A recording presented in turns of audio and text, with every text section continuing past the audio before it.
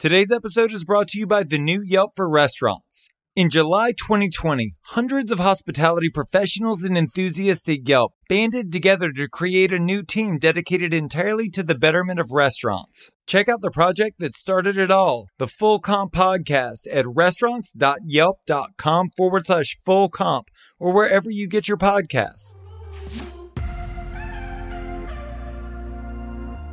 Welcome to Restaurant Marketing School. I'm Josh Kopel, a Michelin-rated restaurateur. Together with famed digital marketer Eric Siu, we're unpacking the tools and tactics used by million-dollar marketing agencies to help you grow your restaurant. Today, we're going to talk about the new marketing trends that will be everywhere in 2021. The first one's Clubhouse. I'm spending 30 to 40 weeks on this social audio app. Actually, right after we finish recording, I'm going to be in a Clubhouse with Kevin O'Leary from Shark Tank and Howard Marks, who started Activision. And so how did this happen? It's because I spent time hanging out in Clubhouse, and then these people hear me talk and they start to know, like, and trust me. Or some might actually dislike me and not trust me. And so by that way, that's fine. You captured the audience that resonates with you.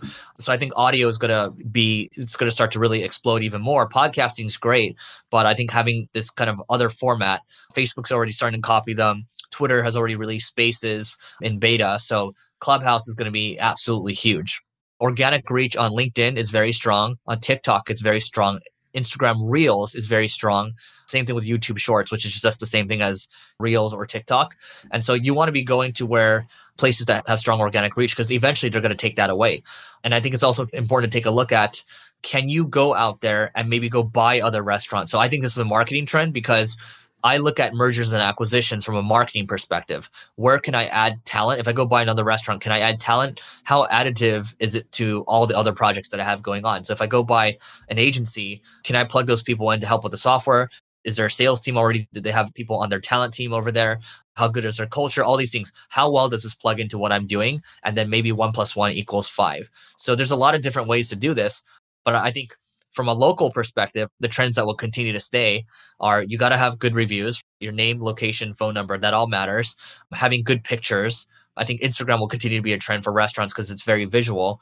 And so that's what it is. I think being the restaurant that's out there creating content, trying to become that restaurant that seems to be everywhere, you're going to have a significant advantage over other people when things open back up. And I do believe that in terms of marketing efforts, what you're going to see is restaurants redefining value. And instead of value being based in price point and the cheapest and who could sell the cheapest thing for the longest period of time, I think that it's going to be about offering value through all of these platforms, whether it's cooking classes or sharing recipes or cocktail creations.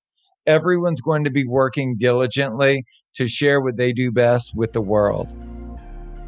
If you want to hear previous episodes or check out our other content, go to restaurants.yelp.com/marketing school. Thank you so much for listening to the show. You can subscribe wherever you get your podcasts.